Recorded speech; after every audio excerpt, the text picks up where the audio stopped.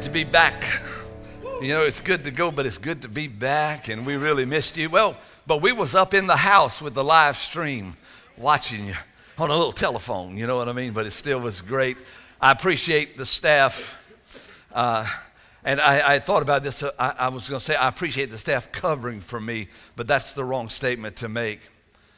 I appreciate the staff bringing the Word of God to you in the way that God would have it. And so it's so wonderful to know that God's got a great team. And just to let you know, Jan, I had a great time. Started off in the Big Apple with a whole lot of excitement, a lot of crazy folk up in New York City, you know. A lot of stuff going on, and then we shifted gears into Boston, which was a little bit smaller, but still different. And we ended up in Portland, Maine, quiet, just us and the lobsters. And then we came back, just a great time. We're so excited to be with you and to just, bless you. And we're excited about our Guatemala trip.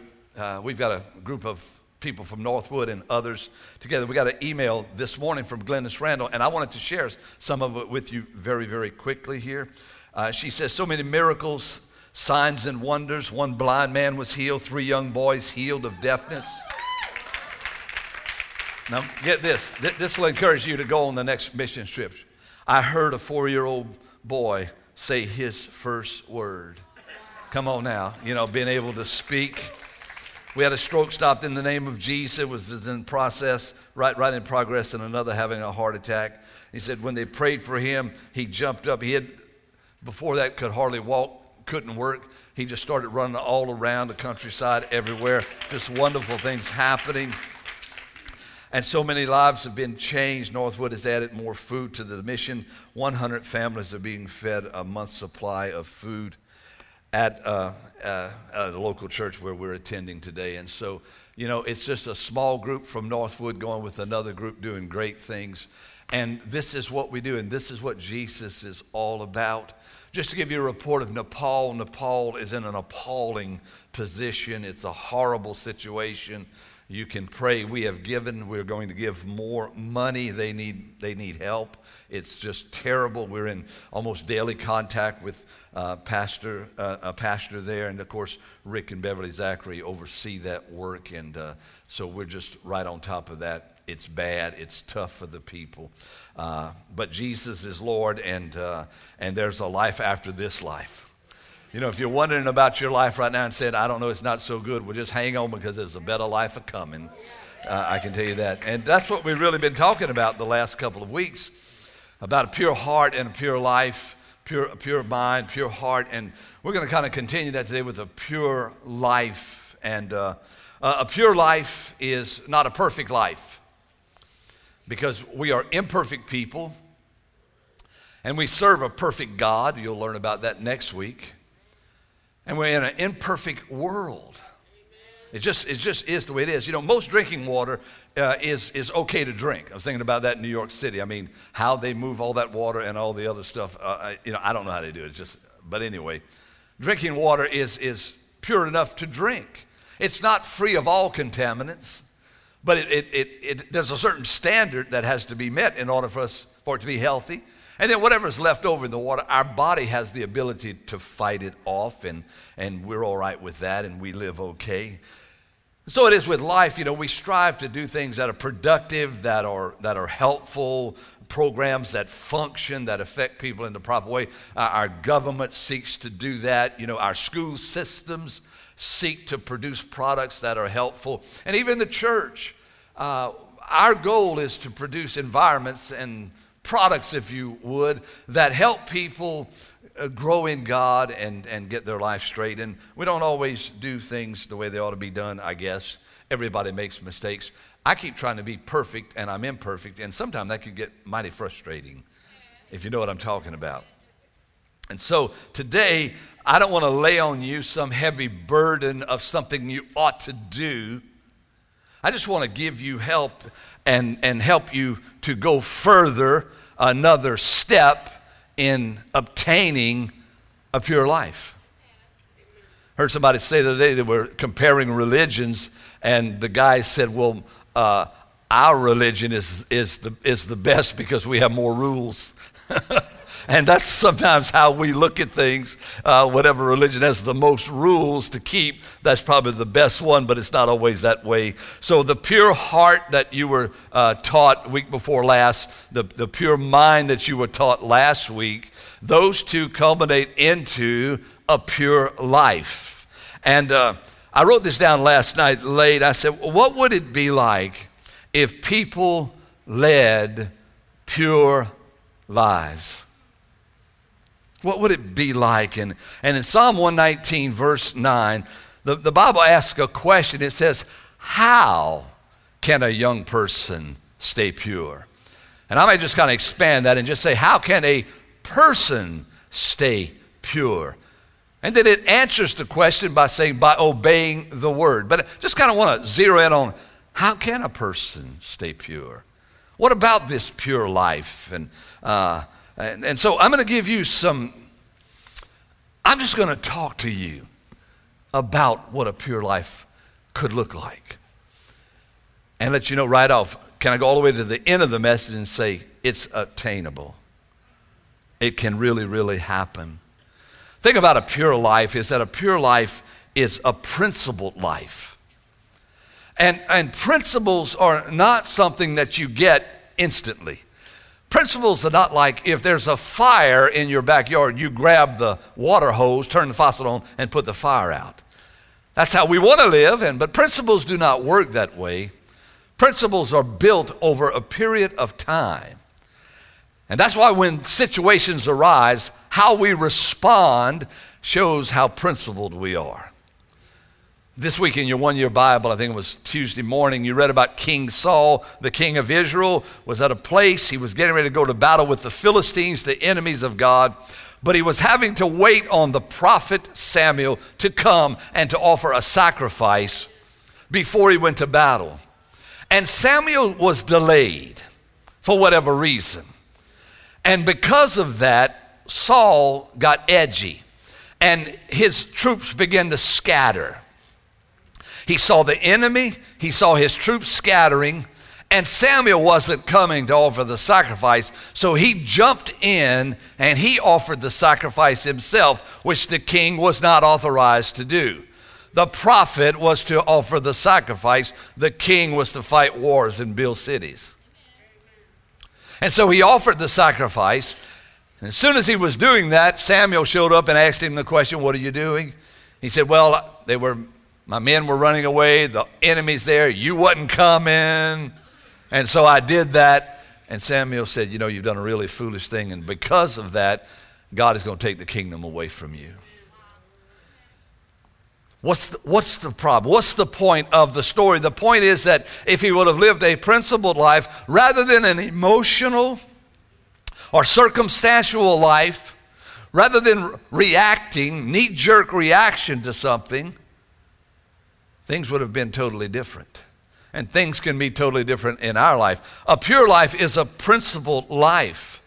You see, our motives are regulated, and our decisions are regulated by principle. So if you're in a place right now, this morning, right now, where there is the opportunity for you to react to whatever's going on in your life, whether it's in a relationship, whatever it is, I would say stop right where you are and examine your principles to see whether or not you're going to make your decision based on that or by some emotions. And I will tell you this, emotional decisions always cost you down the line. They always do. And so rather than living by regret, let's live by wisdom and see what happens. Pure life is a principled life, and the pure life is also a very, very transparent life, a life that you can see straight through. It's clean, it's clear, there are no hidden agendas, there are no closets, there are no trap doors, there's not a closet to hide a skeleton in. I think we've got too many closets, too many places where we can allow things to happen that way. And there's no smoke, there's no mirrors, there's no distortion. It's absolutely pure, no deception. The thing I love about children little children is that they're so transparent. You ask them a question, you get the truth right off. I mean, matter of fact, I remember our children, yours are the same, they'll just say anything. I mean, when they're in a store and they're behind somebody, and they're always short, and so they see things from a different vantage point, they call it like it is. What they see, they say. Makes you embarrassed, but they just don't think their life is totally transparent. I mean, if they got a problem, they got a problem. It's not like they're trying to hide anything, except sometimes when you're potty training, they get to a certain age, they start to hide behind the door, knowing that they've created a problem that they don't want to deal with at that particular moment, but they're very, very transparent. What did you do today? Well, I did this, I did that, I did this, I did that, and they just tell it like it is. In Titus chapter 1, verse 15, it says, everything is pure to those whose hearts are pure. But nothing is pure to those who are corrupt and unbelieving, because their minds and consciences are corrupted. Such people claim they know God, but they deny him by the way they live. They are detestable and disobedient, worthless for doing anything good. So, man, when you're pure, everything's pure. When you're pure, sometimes you just don't get the nasty joke at the job. You just don't get it. I grew up, we were all nasty, man. We would just cuss and lie and cheat and steal and tell dirty jokes. And sometimes, I have a memory, but sometimes I don't get a dirty joke. I'll hear something and I don't get it, and I'm so happy when I find out I didn't get it. It's like there's a little bit of purity right there. Thank you, Lord, for that little crumb of purity there. Come on now. It's like when you're wrong, you simply need to admit you're wrong. Did you know it's okay to be wrong? Do you know that the church needs to be a family where people can be wrong and not be executed? Dream with me for a moment. Dream with me about a church where people are not executed when they miss the mark. Now, I have to clarify because we're religious people. And we're saying, yeah, but what about? The what about is that you know already that sinning against God is not acceptable. You also know that in your imperfection you miss the mark. And it's in the missing of the mark that the church has to be a family that rather than executing those who make one sidestep, they're people who bring life and healing and restoration. Because people are coming into the church now in all three of our locations, and not only this church, all over the United States and the world. Their lives are beat up, torn up for various reasons, and they don't think like church people think. And they don't live like church people live. And so somehow or another, we have to open our arms at least as wide as Jesus and say, come on in. And then trust that the Holy Spirit will do his work and that they will respond to the Holy Spirit's work. Because when a person responds to the Holy Spirit's work, purity takes place, transparency takes place, and I'll tell you another thing takes place. This pure life becomes an honest life. In the practical side of it, it becomes such an honest life that we start paying our bills. You say, I'm holy, but you don't pay your light bill. You understand? And so we pay our bills, we pay our taxes. Especially self-employed people. Give an invoice and file that thing.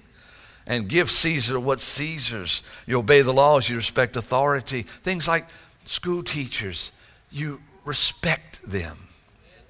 Things like police officers.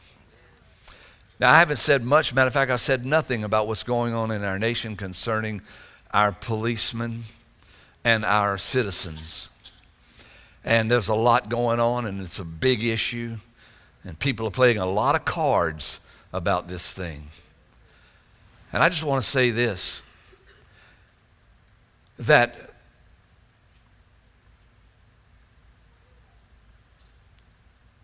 everyone is imperfect.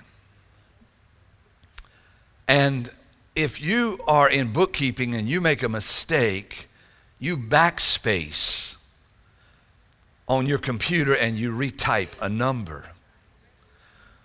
When you're in the inner city and guns are being fired and someone gets killed, you can't backspace.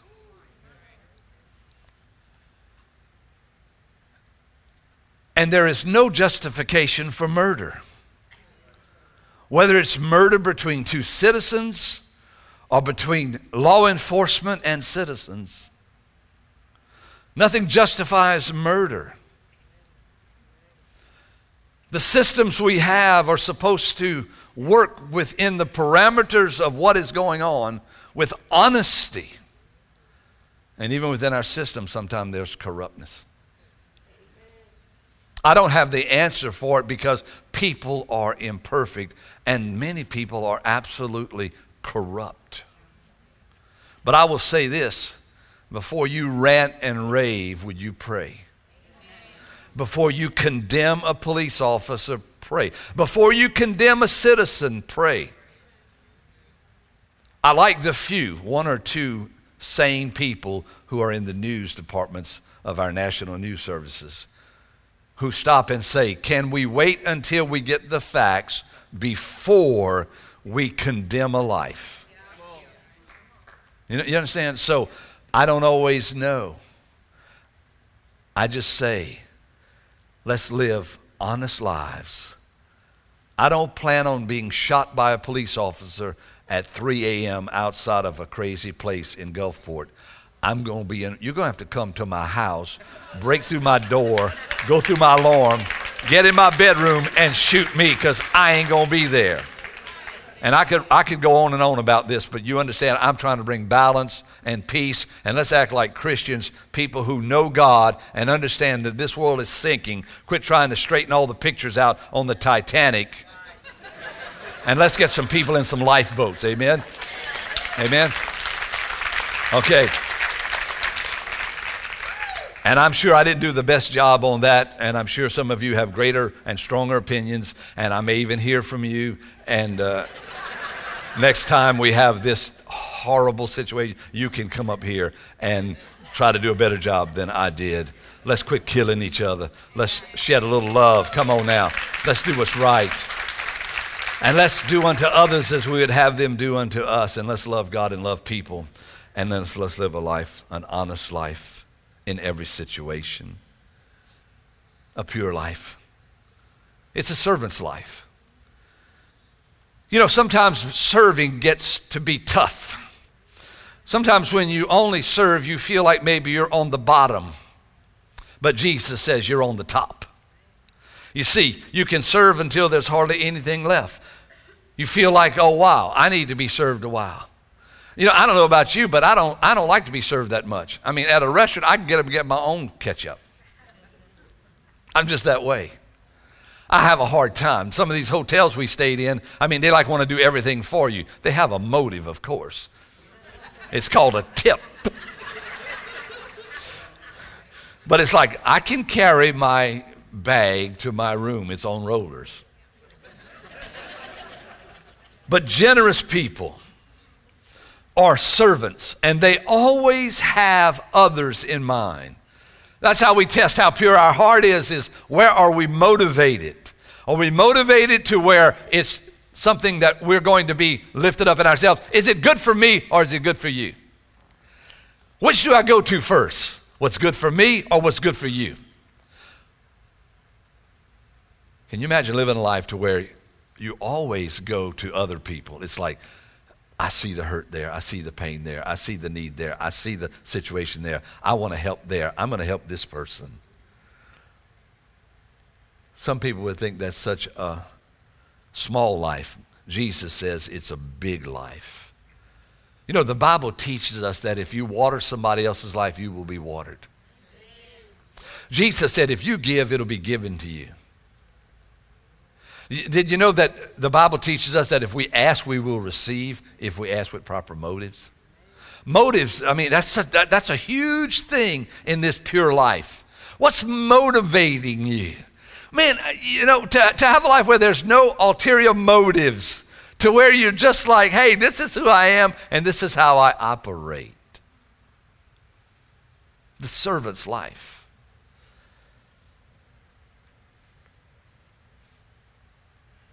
You start putting all these things together, they paint this beautiful picture.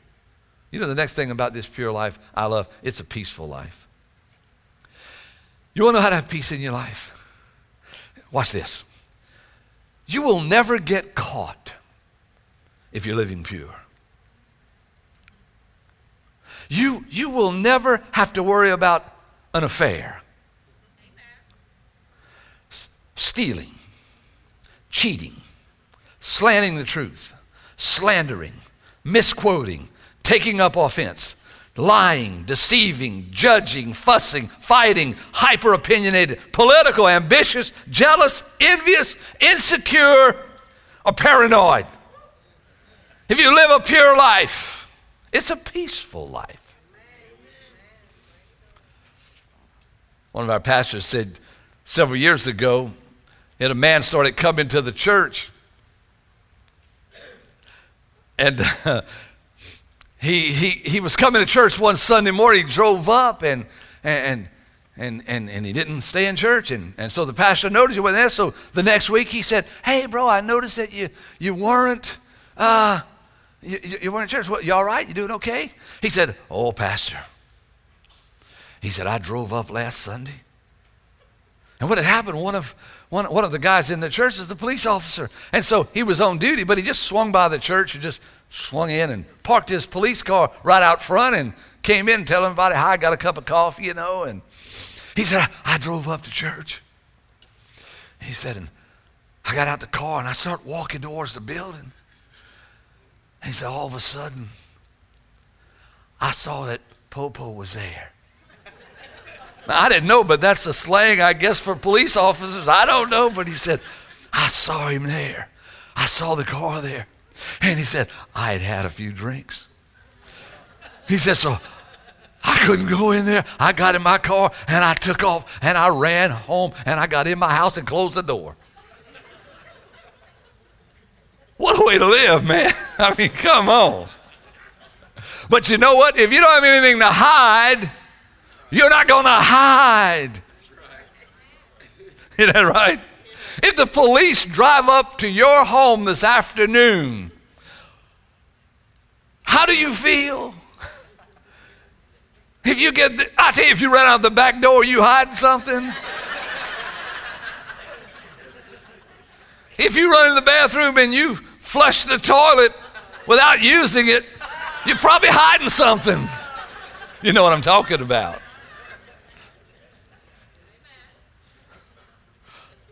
I remember one night we were doing something we weren't supposed to be doing, and we had a big intersection. There's a police officer over there, parked right here. We're here, and I felt like I had ants crawling all over my body. You talk about paranoid. I just knew he's coming.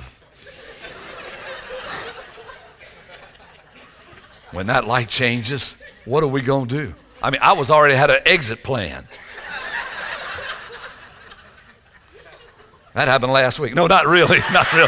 No, that was a long time ago. A long time ago. It's a peaceful life.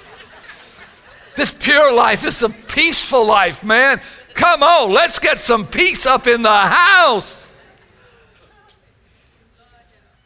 No purity, though, no peace. One more thing. You want one more about this pure life?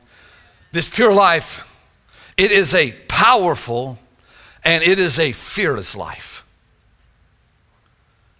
It's powerful and it's fearless when you're pure. Something about purity, pure gold. Something about it.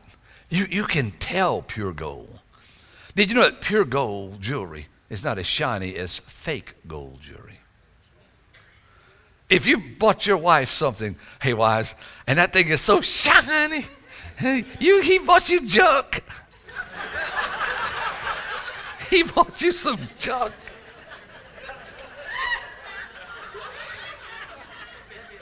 And if he bought you a necklace and your neck is turning green, you don't have a disease. You hear me? It's not a disease. You got this cheap junk.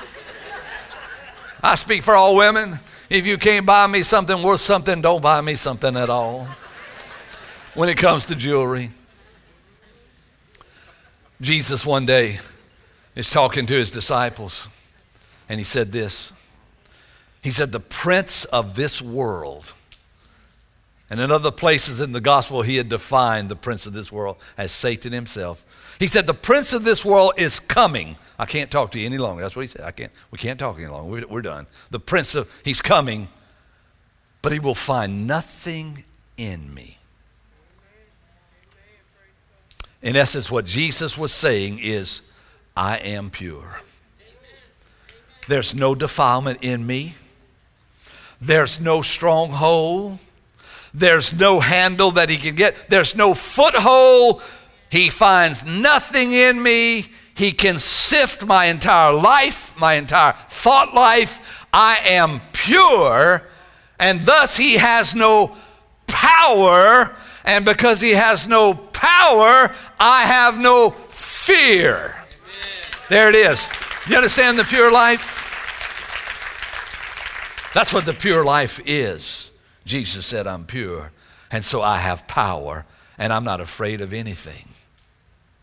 I'm telling you, when you don't have anything to hide, you don't have to worry about anything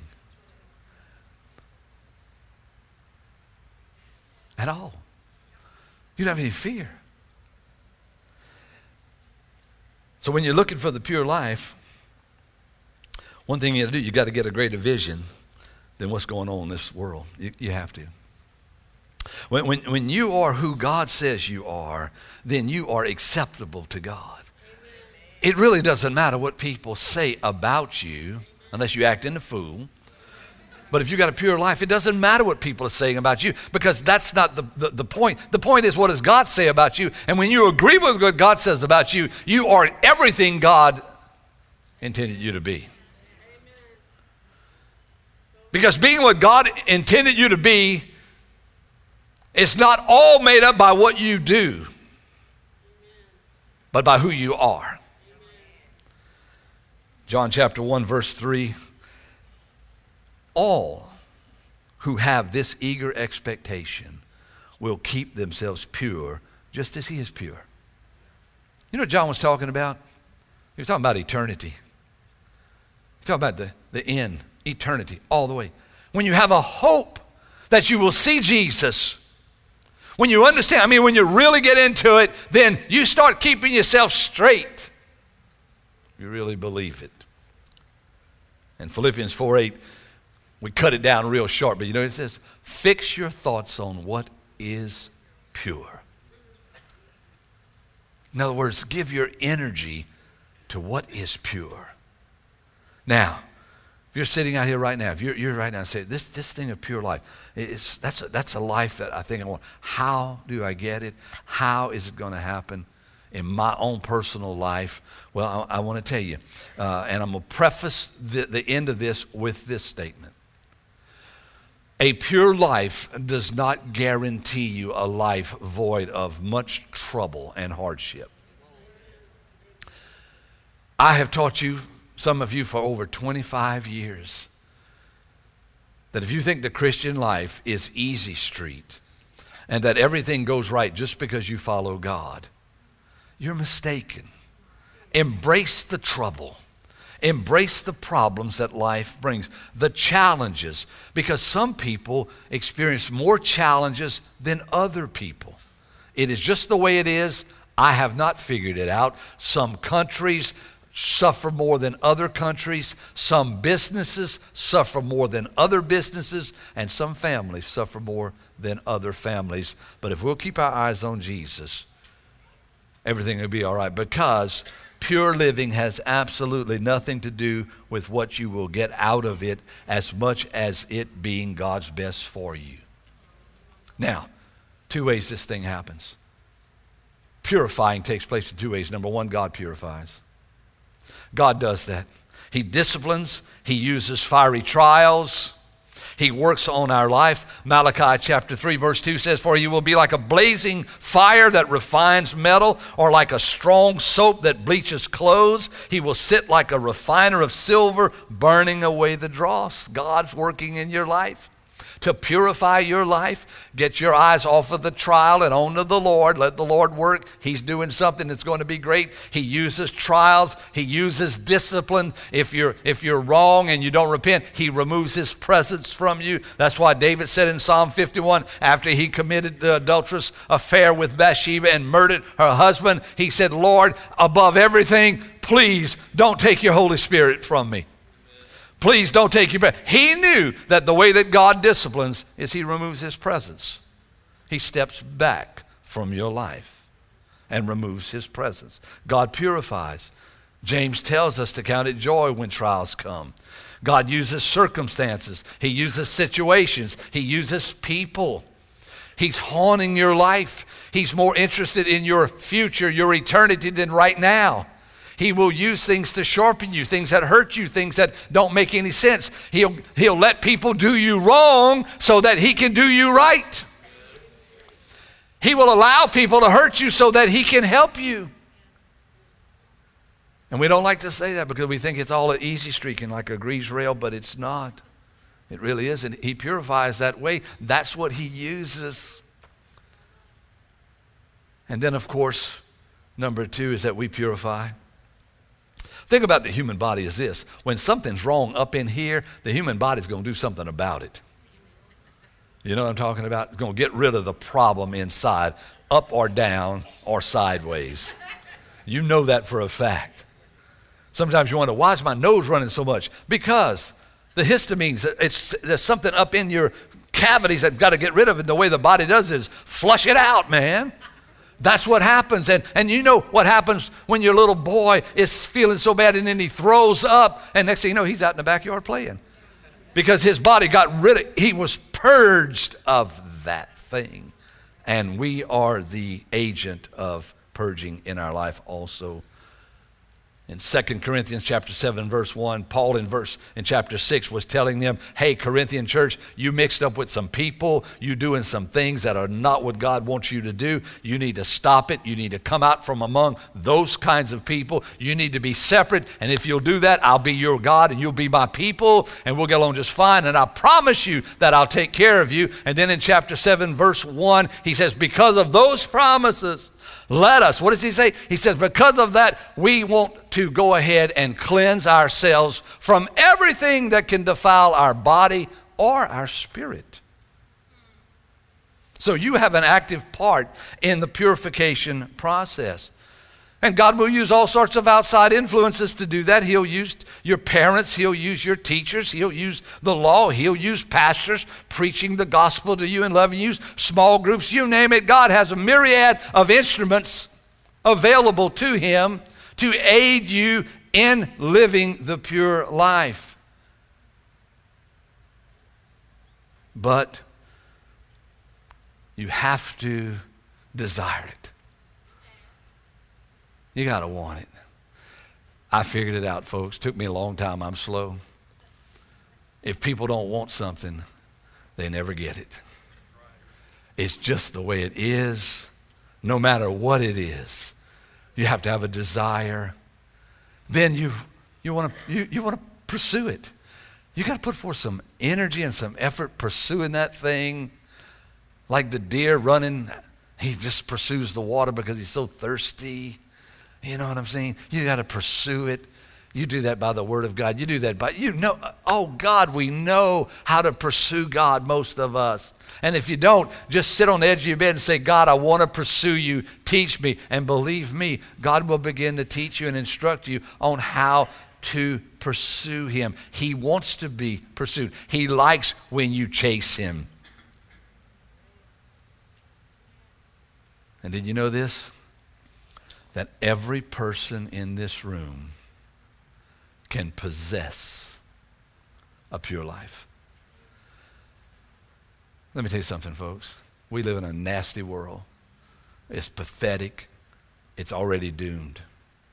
This world is going to burn up in fire sooner or later. We are being prepared for eternity.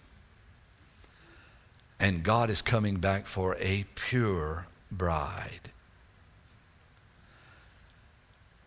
And he will have it. I want to be a part of it. Amen. I do. And so, when we do this, when we possess and when we purify, we repent, we just say, Lord, I've been involved in some things or whatever it is. I don't even want to even give a list of anything. Our heart needs to pump for God. And when our heart pumps for God and our spirit and our conscience is alive, the Holy Spirit puts his finger on whatever he wants to adjust in your life. It could be good things or bad things. Some good things are bad for you if God doesn't want you involved in that good thing. But no man can tell you that. That's what's so glorious about what we're involved in. God is involved in it. And he goes where no man can go. And he doesn't use a list of rules and regulations. He uses his voice to speak to you. Church, I want to pray with you right now. I want to pray that this word that we just heard would be active and alive. Come on, right there, right where you're sitting.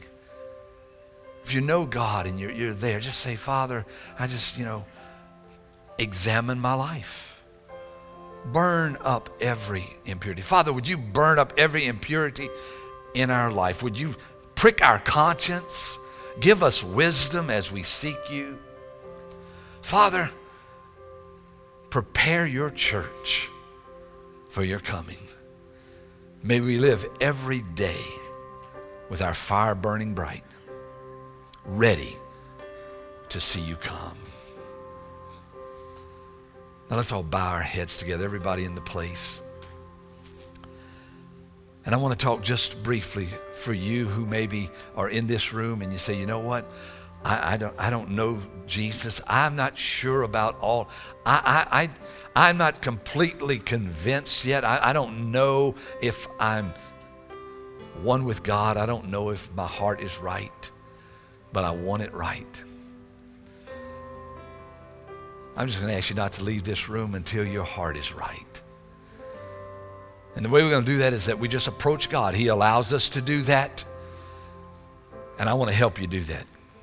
I want to pray for you right where you are. I believe that as we pray, and if we mean it, if our heart is open, God comes and God changes things.